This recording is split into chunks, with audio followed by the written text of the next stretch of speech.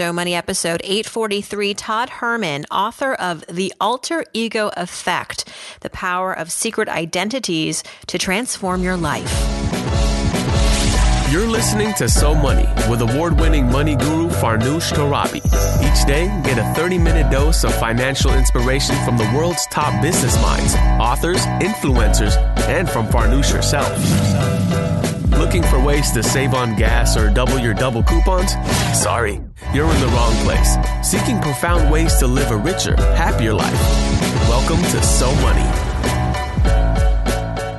Life is challenging. Life is hard. Leveraging an alter ego to allow you to slay those dragons and those enemies to move more gracefully through things is a fantastic thing to leverage. Do you have a secret identity? Our guest today says you might want to consider adopting one. Welcome to So Money, everybody. I'm your host, Farnoosh Torabi, and today we are welcoming Todd Herman to the program. Todd is the author of the new book, The Alter Ego Effect, The Power of Secret Identities to Transform Your Life. And just to put things in perspective, just how hot this book is, it had close to 20 publishers fighting over it. Quite the bidding war. And you can actually get your copy tomorrow when it hits all bookstores.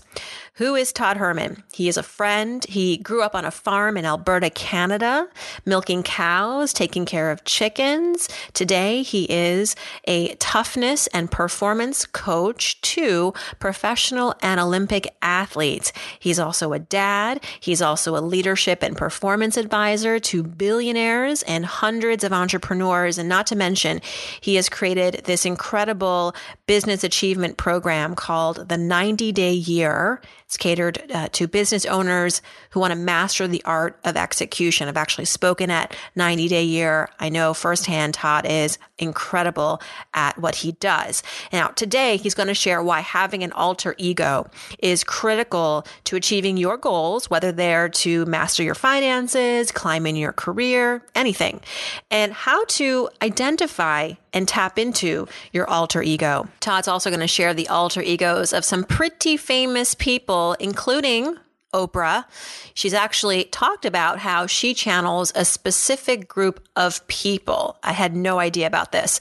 And then finally, the incredible daily practice that Todd says has been the greatest method for him to build and nurture relationships. It's something we can all do, and it's actually quite simple when you think about it. Here is Todd Herman.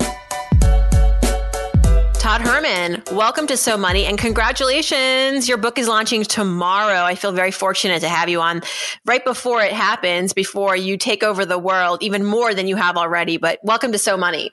Farnoosh Torabi, you are a peach. Thanks for having me. And it's an exciting time. Calling me a peach from a farm boy who grew up. Yes. I'm going to take that as a compliment. Yes, you should. It's a colloquial term that is a term of endearment. So yes. Wonderful. So let's just get right to the big news, which is your new book, your first book, probably one of many. It's called The Alter Ego Effect, The Power of Secret Identities to Transform Your Life. And this is really a book that encapsulates your life's work in training top athletes to perform at their peak. And, there's a lot of philosophical quotes out there, hashtag Monday Motivation on Instagram. You hear just be yourself. It's all about being yourself. And what you're prescribing is this alter ego effect, which reconcile that for me. So am I being myself? Am I being someone different? What does that mean? Yeah. Well, I always challenge people around the idea that what does, because authenticity is really the term that people kind of will trot out then. Right. But what does authenticity mean? And so for me, someone who helps Olympic athletes, top pro athletes or top leaders in business and entrepreneurs and all sorts of types with our training programs, the thing that people struggle with the most is that when they lay their head on the pillow at night and they get there and they look back on their day, that there were these moments where they didn't perform like they know that they could. And we call those things moments of impact, where there was this opportunity to say something, introduce yourself to someone, maybe speak up in a conference room when someone had shared something, or when someone makes a comment to someone else that put them down in some way, and you don't say something, or you don't do something, or you didn't respond to your son or daughter the way that you wanted to. Well, that's operating inauthentically.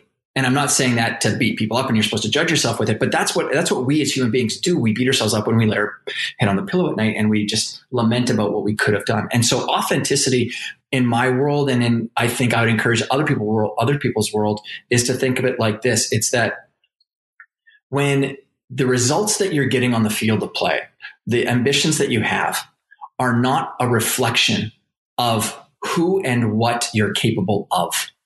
That is authenticity. Or being inauthentic is when you have the capacity to do something and you're not doing it. That's inauthenticity. And so that's why, the term fake it till you make it, it's a terrible term because, well, the word fake it is in there. And there's, as you know, there's probably better ways of saying things than that. The alter ego effect has nothing to do with faking something, because faking something, that feels like an outside approach. It's like an outside, I'm going to fake it on the outside, but inside I'm actually not feeling that way. This, and I talk about the science of it throughout the book. This is about acting very intentionally about who and what we're bringing onto our important fields of play that we stand on. And I use that term all the time. It just represents, we all have different stages. We have, you've got your vocational world, or your business world that you stand on, or you've got your home life, or you've got your relatives, or you've got your friends that you hang out with. Those are all different stages or circumstances that you put yourself in. And of course, we all have different parts of our personality that get magnified when you're not the same when you're with your friends as you are with mom and dad. There's elements of you that get highlighted. Right. And so this adoption of an alter ego or a secret identity that we use to help people perform is to allow some people who have struggled with themselves because of maybe trauma, something that happened to them in the past, or it could be even something as simple as I want to maybe tap into a different side of my personality, and it's a creative expression for them. And we can talk about stories and examples in a second. Just allows them to activate something that is really powerful and a part of the human condition. And it's this ability to create our own worlds, this imagination, this creative imagination that human beings are gifted with that truly makes us unique on the planet. Well, we leverage that to help us get out of our own way and untap the capabilities that we have instead of keeping them trapped inside of us.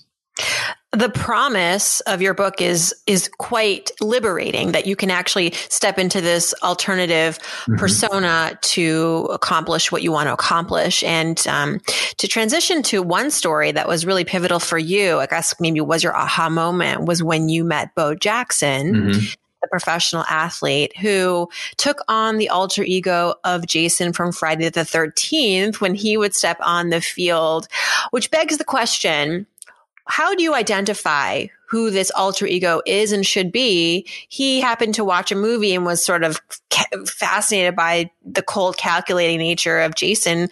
And maybe that's what was, he related to that on some level. But how do you identify this person, this alternative ego? Yeah. So we all have these parts of ourselves that I talk about in the book, and as just a frame of reference, I talk about the ordinary world and the extraordinary world. And in the ordinary world, the enemy pulls us in there, and he uses different forces to kind of trap us, which are things like judgment and criticism and worrying about what others are thinking about you. And like I said before, like trauma is something that is a major hidden force, or imposter syndrome. And so there's these parts of ourselves that we wish sometimes we were showing up as, and they actually end up coming down to like qualities and characteristics that maybe we wish that we were displaying. And it's the most obvious thing to go to for people as a frame of reference is when you're watching a movie, because you're so caught up in the story and you resonate with it. And there might be something with the protagonist that you're like, oh man, I wish I could, or I love how Lara Croft is just so adventurous. And she can just figure it out, like MacGyver just figures things out. Or, James Bond is just like cool and calm and just that brazen confidence that he walks into a room with. Or you could go to superheroes or literary characters. And so all of us have some character from our past that we just naturally are drawn towards. And you just ask yourself, well, what is it about them? Because sometimes we see in those characters what we wish that we had in ourselves.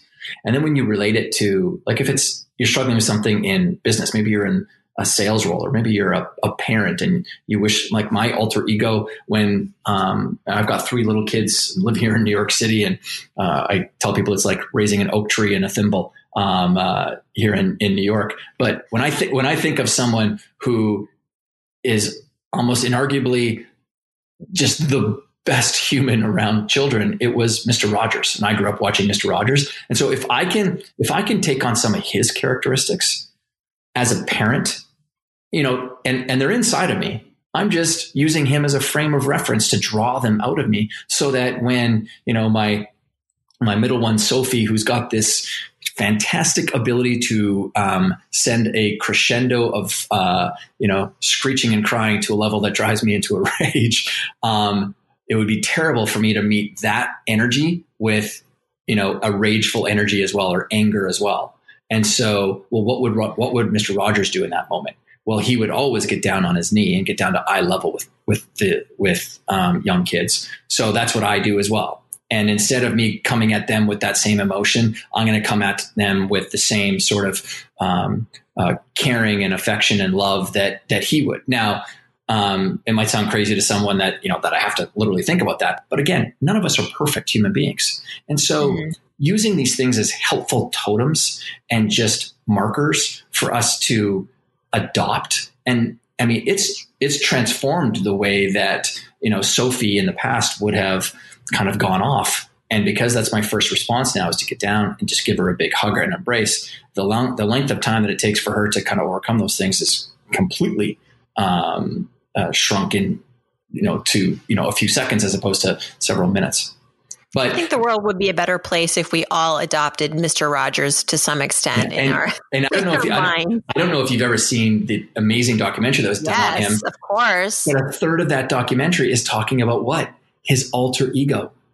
That cat puppet that he used. Yeah. And his wife talks about it in the movie, where she said he used the puppet as his alter ego, but that was really who he truly was. He allowed the puppet to kind of draw out of him how he really felt, which was this loving and affection. And, for him, Daniel Tiger, was it the Daniel Tiger? Daniel Tiger was his. Like taken on he's like the new generation Mr. Rogers. It's exactly what it is. And so, which is just incredible. Like, I get shivers thinking about it, because as soon as I started watching the movie, I was in tears on a plane watching this. I was that person, and so I watched it on a plane as well. Her window seat. But what's crazy about this is what I know is going to happen from the book, because again, I've been living in this world I've been building alter egos for athletes to help them with performance for well over a decade. It's been 16 years. And I know that it's kind of one of those things where people can't unsee it now. They're going to hear people talk about it all the time in interviews, that it's such a prolific thing. And the most common response I get back from people actually has nothing to do with, it being inauthentic or being fake, that's actually very rarely an objection I get from people. What people often say is, Todd, I feel like I've been doing that, or I've done that in the past. And my response back to people all the time is, I know you have, because it's a natural part of the human condition. Every young kid, every single one of us pretended to be a superhero at some point in time, or a nurse, or a fireman, or a cowboy, or insert whatever, role or kind of character there is out there. We all played with this idea. And then over time, we're told to act our age. And then we start to create a narrative in our head that, acting my age or growing up means stop being playful. And yet this is the thing that, 82% of my clients, just so you know, in pro Olympic sports and in high achieving other fields, I have referred off to some of the top therapists on the planet, because many, many people are driven by trauma. Many, many people, I'm one of them, have been through some tough things. And that's not what I do. I'm not a therapist by any stretch of the imagination. I'm a mental game strategist at Peak Performance, which means I'm giving people strategies to help continue to perform. Now, I'm not here to help someone unpack trauma. There's other people that are far more skilled at that. And I think you would agree, there's a lot of people out there who are kind of, who say that they do a heck of a lot more than what their skills allow them to. It's like the answer that, because I'm a life coach, I can solve everyone's problem. Well, maybe you should stay in your lane and just stick to your specialty. But, Nitrify. Yeah, exactly. I'd love to learn a little bit more about your background. Mm-hmm. And, we've known each other for some time, but we really haven't had an opportunity to unpack Todd Herman a little bit. And you have on your site these really fun bullet points mm-hmm. about like fun facts about Todd Herman. So just want to share some of those with our audience to give a little bit of color to the man behind this amazing book. So we've already established that you're a farm boy mm-hmm. from Alberta, Canada. And this was fascinating to read. You are a daily letter writer. You've written over 4,000 personal letters to people, 5 a week since you were in your early 20s. Why? It was a challenge by an early mentor of mine, Jim Rohn, who was famous in the speaking world back in the early 90s. He passed away in 2009, but he was kind of one of the fathers of the speaking world and an amazing business philosopher. But we were talking about just sort of some of the things that he would. I was just asking him, like, what are some, like, when you point to some of the activities that you do that help you to be successful, like, what are they? And oftentimes, like, we all do this. We think of some action steps that take you directly towards the goal. And what he said was, relationships are always the thing that are going to grease the slide for you, Todd. Never forget that. Like, when two people might be going after the same contract to get a job, and one person is amazing at persuasion, but the other person knows the owner of the company and they've had a relationship for a long time, that person's going to get the role. So anyways, he was just telling me about that. And he said, that he has a habit of writing letters to people. So I thought, okay, well, maybe I'll write. And I said to him, well, I'll write a letter. And he's like, I challenge you to write a letter a week. And I did it. And I wrote my first letter. And only a few days later, I got a response back from the person. And it was so positive. It made me feel so good.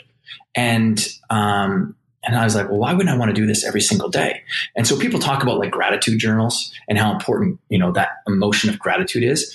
And so my letter a day writing habit is my way of taking the amazing, powerful emotion of gratitude and not keeping it with me and passing it on. So if I read Farnoosh Torabi's amazing book, I will sit down and I will write you a letter. Every single book I've ever read, I've always sent a letter to that author. And the most common response back I get from people, and again, I've written now well over 4,000 letters, is, you have no idea how much I needed to get this today. Because just think about it. Life is challenging, which is actually what I talk about in the book. Just life is challenging. Life is hard.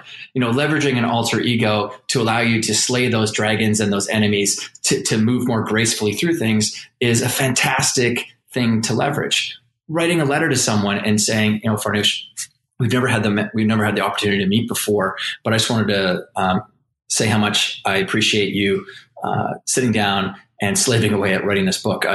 Before I actually wrote a book, what I would say is I've never written a book before, but what I know is from hearing other people talk about it, it's the most difficult thing. Specifically, I love what you wrote on page 72. It completely shifted my perspective about money. And then I'll put in the words that you said in the book. And then I'll say, I'll end it with simply, thank you so much for taking the time to put your words and your experiences on paper. It impacted me. So thank you. All the best, that's Todd beautiful. Herman. And I never ask for anything. There's no, hey, if you're ever in New York City sometime, ping me. Right. I'd love to buy you coffee. Nothing like that. It's just, here's your resume. Yeah. Right. Are you emailing these letters now? Because it's so hard to find people's home addresses. No, not at all. In fact, I've got my kit that I use every single morning, and I have a wax seal. Wow. So I, use the classic, the old school. I drip the wax on the envelope, and I have my seal and I stamp it shut. And I even have a very specific wax that I use, because the way that the people who've never sent a wax sealed letter before don't know this, but if you use too hard of wax, the way that letters are sorted in the U.S. Postal Service and any other postal service ends up breaking the wax. So you have to use a wax that's got some flexibility to it. So I have a specific wax that I use. And my goodness, The Art of Letter Writing by Todd Herman. Yeah. This is no, I don't. I don't email anything. I want to show up in someone's in mailbox. You are a bright sock enthusiast as well. Did you like that transition? That was very journalistic. That was outstanding. Yes, my Columbia master's degree in action. You are a root beer aficionado. You're a dyslexic. Big time. What age were you when you realized this, and how I mean, that's a triumph in and of itself to sort of manage that, right? And then become so successful. I actually find that many dyslexics are like some of the most brilliant people I've ever met. Well, and here's the interesting thing about it. So I've become a bit of I'd say armchair expert at dyslexia. So there's actually 29 types of dyslexia. Last time I was told or checked, and they might have found more, but I didn't find out until I was in a car accident when I was in my early 20s, and Really? I got kind of T-boned. I got hit from the side by a moving truck, and so it was a big, not a semi, but a big truck, and my head went into the windshield on my side window, and then he kept on pushing me and into a lamp standard, and then my head kind of got thrown into the other side because my seatbelt busted and all this. Anyway. So I had to get all this like psychological testing done. And when I was going through this test, they were giving me around just how my vision was working. This psychiatrist came in. She said, "Have you been diagnosed with dyslexia?" And I said, "No." She's like, you've got dyslexia. And I said, well, that would explain my entire childhood then, because, reading was so hard for me. So there's people who get letters mixed up. There's some people who get words mixed up, so the sentence doesn't make sense. Mine is that the sentences and the argument of a paragraph gets jumbled by the time I get finished the paragraph. So it doesn't make sense in my head. And so I'd have to reread the same paragraph like 17 times. So if someone else is finishing a 110 page book when they're in grade 6 in 3 hours, it's taking me an entire weekend to get through it. And how it ended up shaping a lot of my personality was I was a class clown, and I used that to deflect away the attention of maybe calling on me, especially after a reading assignment. And so, you're a class clown and you're interrupting kids, and which is a very common thing amongst people who are ADD or dyslexic. And to your point about successful people, 4 of the 6 sharks on Shark Tank are dyslexic. And it's because the world that you're operating inside of, because school is so rigid, because that world is not flexible and adaptable to you, because it's so rigid, you have to end up finding creative ways to exist inside of it. So you end up leveraging and building a very good creative problem solving muscle at a young age, which then only serves you later in life. It doesn't feel like it's serving you early in life, but you build this really kind of strong muscle that really does serve you. And so I actually do a lot of I used to do a lot more than I am right now. I'm just really busy, but I used to do a lot of conversations to young kids around like, hey, listen, school can be tough, but this is not the prescription of what life is going to be like for many, because some of you are developing a muscle that is going to allow you to get flexed and bring you a level of success that you had no idea is waiting for you in the future. Right. No, I completely agree with that. You also talk on your site, and you're very open about how you failed at several businesses. You've had so much success, and that has also brought with it some failure. In one case, you lost your entire life savings. This is a money show. We got to dive into this. Let's unpack that. Yeah. So I was, when I started my sports business, I built it off of the back of speaking. And when you're speaking on stages, you get this great opportunity to be in front of sometimes people that aren't your ideal customer that you're going after at the time. But it still doesn't mean that they aren't resonating with your message. And so I'd have a lot of people who would come up to me, even though I'm working with athletes, and they'd say, listen, I loved what you had to say around, mental toughness and developing that, along with, how to build strong teams. And do you do any work with the government? So my first ever client beyond sports was actually the Canadian government. And I went in and I did this training with them. So long story, I ended up building this really big leadership program for almost all of the oil companies around the world, and I ended up selling that business. And with the money that I made, I moved to New York City. This is back in 2007. And I started to come into the business of a friend who was scaling, but it was kind of beyond his skill now. And we partnered up together, and he ended up a year later. So I bought into it with the money that I'd made plus a little bit more. And he embezzled all the money out of the business. And so I lost my all of what I had earned plus some more, putting me into debt. Wow. And so the lesson I took from it, because a week later, I was out for a drink with a friend of mine, Mel, here in New York. And she was like, Todd, this is unbelievable. If this was me, if I had just lost that much, and it's millions, if I had lost that much money, I would be underneath my covers, bawling my eyes out. How are you out with me right now? And I was like, I'm of course I'm not happy that this happened, but I haven't lost my skill. And I am still young, thankfully. I was 31 at the time, or 32 at the time. And now again, I was saying that outwardly just so I could believe it as well, but I was upset. And but the lesson I took away from it was, and I saw this great kind of answer from this guy, from Damon John, who's on Shark Tank. He was on a panel discussion at an event that I was at as well and speaking at. And someone had asked the question around risk and how entrepreneurs are just more risky. And he said, they're not. That's one of the biggest mistakes that people make when they think of entrepreneurs. Entrepreneurs have a higher risk tolerance, but don't make the mistake of betting your entire life savings on starting something. Those stories are far more rare than they are status quo. It's why they're stories, because exactly you're supposed to, such a great way of putting it. Man bites dog, not dog bites man. Right? Yeah. And so so my point around that is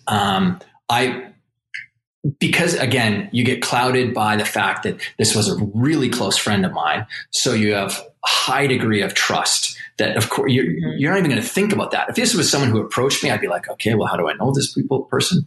And so, that was tough, but, it took me 4 years to claw out of the 4.5 years to claw out of the $1 million+ in debt. And I mean, I actually met my wife in that time frame as well, which is why we have such a close relationship, because she didn't meet me when I was at my high time. She met me when I was sort of crawling myself out.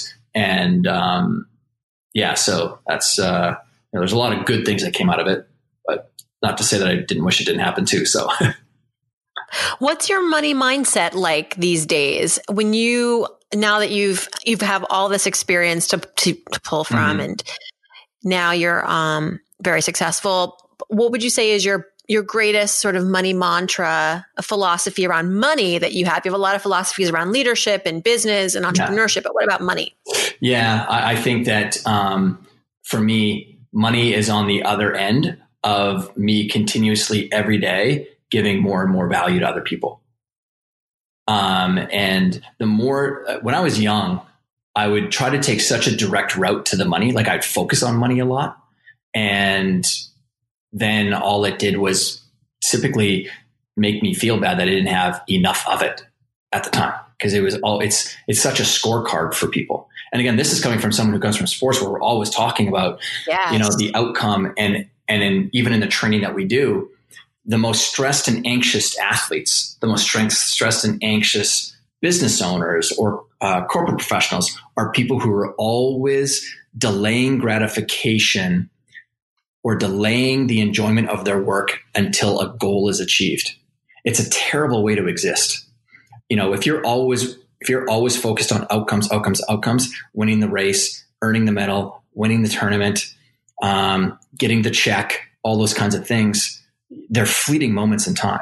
And so for me, I kind of back it up. And when I finally learned this for myself, again, it was me taking my own medicine from what I was telling other people, that if I just stay focused on the process, the money is absolutely the outcome. It's just, I just don't focus on it. And so I know that if I stick to doing the work that I am engineered to do, that I am built to do, and oftentimes built to do way better than other people, just money falls out the other side. I'll still set goals. Like we still have, like my wife is a CFO. Like we are, and I mean, it's a phenomenal skill set to have in-house. Like she worked at Experian, which, and she was the CFO of one of their divisions. So she's got a phenomenal financial skill set, and it's amazing to have that in our house. But so we'll still set those financial goals for ourselves. I just don't focus on them. Almost, I'm of the type, because I train on this. The moment I set the goal, because it takes, for me, there's a lot of thinking that goes into the goal that I'm setting. And then the moment I've set the goal, my emotional response to the goal being set is it's inevitable. That thing has no chance of not getting hit. Our sponsor is Chase Slate, and you were talking about goals. And one of the things that we've been asking guests in the beginning of the year is, what is something that your wife and you are working on financially this year? Is there a resolution? Is there a goal, specific? Yeah. So this year, the resolution for us is to solidify the financial system around our kids and their future now, because there were, again, just like many business owners, there's many things that happen to you that you just can't predict. And the last couple of years, I've had to go through a major lawsuit with a former business partner that I had to take to court. And those things are expensive, and so some of those kind of other financial goals were delayed. And so, but this year, it's about really putting together that financial system for our children, who are all very, very young still. So that's one of the things that we're solidifying. Some insurance stuff, just a lot of the kind of that security blanket kind of part of the financial stuff is a big part of it. And then because the book has been such a huge part of my mental bandwidth this last couple of years, now it's also looking at and getting involved in some other investments on the real estate side of things. Awesome. Well, it's a good year to buy into real estate. I think it's definitely becoming more of a buyer's market. Mm-hmm. And, to your point about getting your kids set up, that's so important, because I think, and I just had an interview with a wealth advisor who was telling me that, for even the wealthiest of Americans, the transfer of wealth lasts maybe 3 generations. Yeah. So, it's a lot to say to someone like, you need to make as much money and have it last for all the generations to come. But then I think what's really the mistake that's happening is that over the years, and as it gets passed on, the generations don't do their part, right, to keep it going. Yeah. And to do make the sound investments and all that. So, but that's, it's nice to know that even when you achieve so much success like Todd Herman, that there's still more that needs to be done on the financial plate. Like it's a work in progress. Always. None of us are. And I mean, if there's one thing that I've been consistent with, that I always tell people, is if there's any level of success that I've had, is directly related to the quality of the mentors that I've had in that area. And so my father was always amazing with money. And my other brother, Ryan, who's a little bit older than me, he was around my dad more in working on the farm and ranch than I was. I was kind of around the house doing a lot of the kind of the crappy labor, like pulling the weeds in the windbreak where the trees were and stuff like that. But so Ryan was around dad, and he maybe had a little more of a personality for this too. But he's been amazing with his financial investments more than I was. And so I delayed getting a mentor in the financial area longer than I should have. And the moment that I did, then that whole world got figured out. I tried to do, anytime you're trying to do things on your own, that's the slowest way that you can do anything. Right. No, absolutely. So the fact that people are investing their time and mental bandwidth and energy for your podcast, I would say that easily the level of wealth awareness and skill for your podcast versus another podcast would be completely different. Well, thank you. Absolutely. I'm going to put that on the cover of the podcast. This is going in my marketing materials. Where smart, wealthy people hang out. The So Money podcast. Yeah, there we go. Yeah. Todd Herman. Let's talk about, before we let you go, I kind of forgot to ask this, but it's so important. Your alter ego, Todd, Superman. Yeah. Well, he was an influence for it. Definitely. So, okay. Most of my kind of profile photos have me wearing a pair of glasses. And I mean, I talk about it in the book. When I started this business, I was 21 and I was so insecure with how young I looked. And when I played football at a high level and I played college football, I had an alter ego that I naturally used out on the football field, and it was Geronimo. And Geronimo was a composite of a Native American tribe that I kind of had in my head, taking out on the field, and that kind of like war dance type thing, but also Walter Payton and Ronnie Lott, who were two phenomenal Hall of Fame football players in the 80s and 90s. And they were my inspiration from a skill perspective. And so when I started the business and I was not doing the things that I needed to be doing in order to grow it, I was so insecure with how young I looked and who's going to listen to me if I'm on stage. I remembered the whole alter ego that I use in football. And I was like, why don't I use the same thing, in business? I'm still trying to perform. And I always was around people growing up that were incredibly smart. Mark, my best friend in my small little school that I was in, he had glasses. And in my sister's grade, the grade below me, James had glasses and he was super smart. So I just adopted this belief at a young age that young people, or that people who wear glasses are smart. So I went out to Lens Crafters at the West Edmonton Mall in Edmonton, and where I lived at the time, and I bought a pair of non-prescription glasses. Now, this was long before, this is 97, long before it was cool and fashionable and stylish to wear glasses. And even the optometrist was like, you don't want a prescription? Are you sure? And I was like, no, I got 20/15 vision. And funny look and all that. And I got the glasses and I left. But when I put them on, I called it my, reverse Superman or reverse Clark Kent. Superman would put on the glasses to become Clark Kent. I would put on the glasses to become my superhero version of myself in business. And those glasses, they carried with them the traits that I needed and that I wanted, which was to be decisive, which was to be confident and to be articulate. And when in our worlds, when you're trading information or ideas or coaching for dollars and cents, that what people are really buying from you is confidence. Because maybe at the time they don't have confidence, but they look to you as a vehicle to give them more confidence. So that's what I was really selling with people, was for them to be more confident. And they were going to get that from me with our system. And it changed. And the moment I would ever have a thought of being insecure about my age, I would immediately take those glasses off, because I would never dishonor my alter ego by wearing those glasses and feeling insecure, because Superman wouldn't.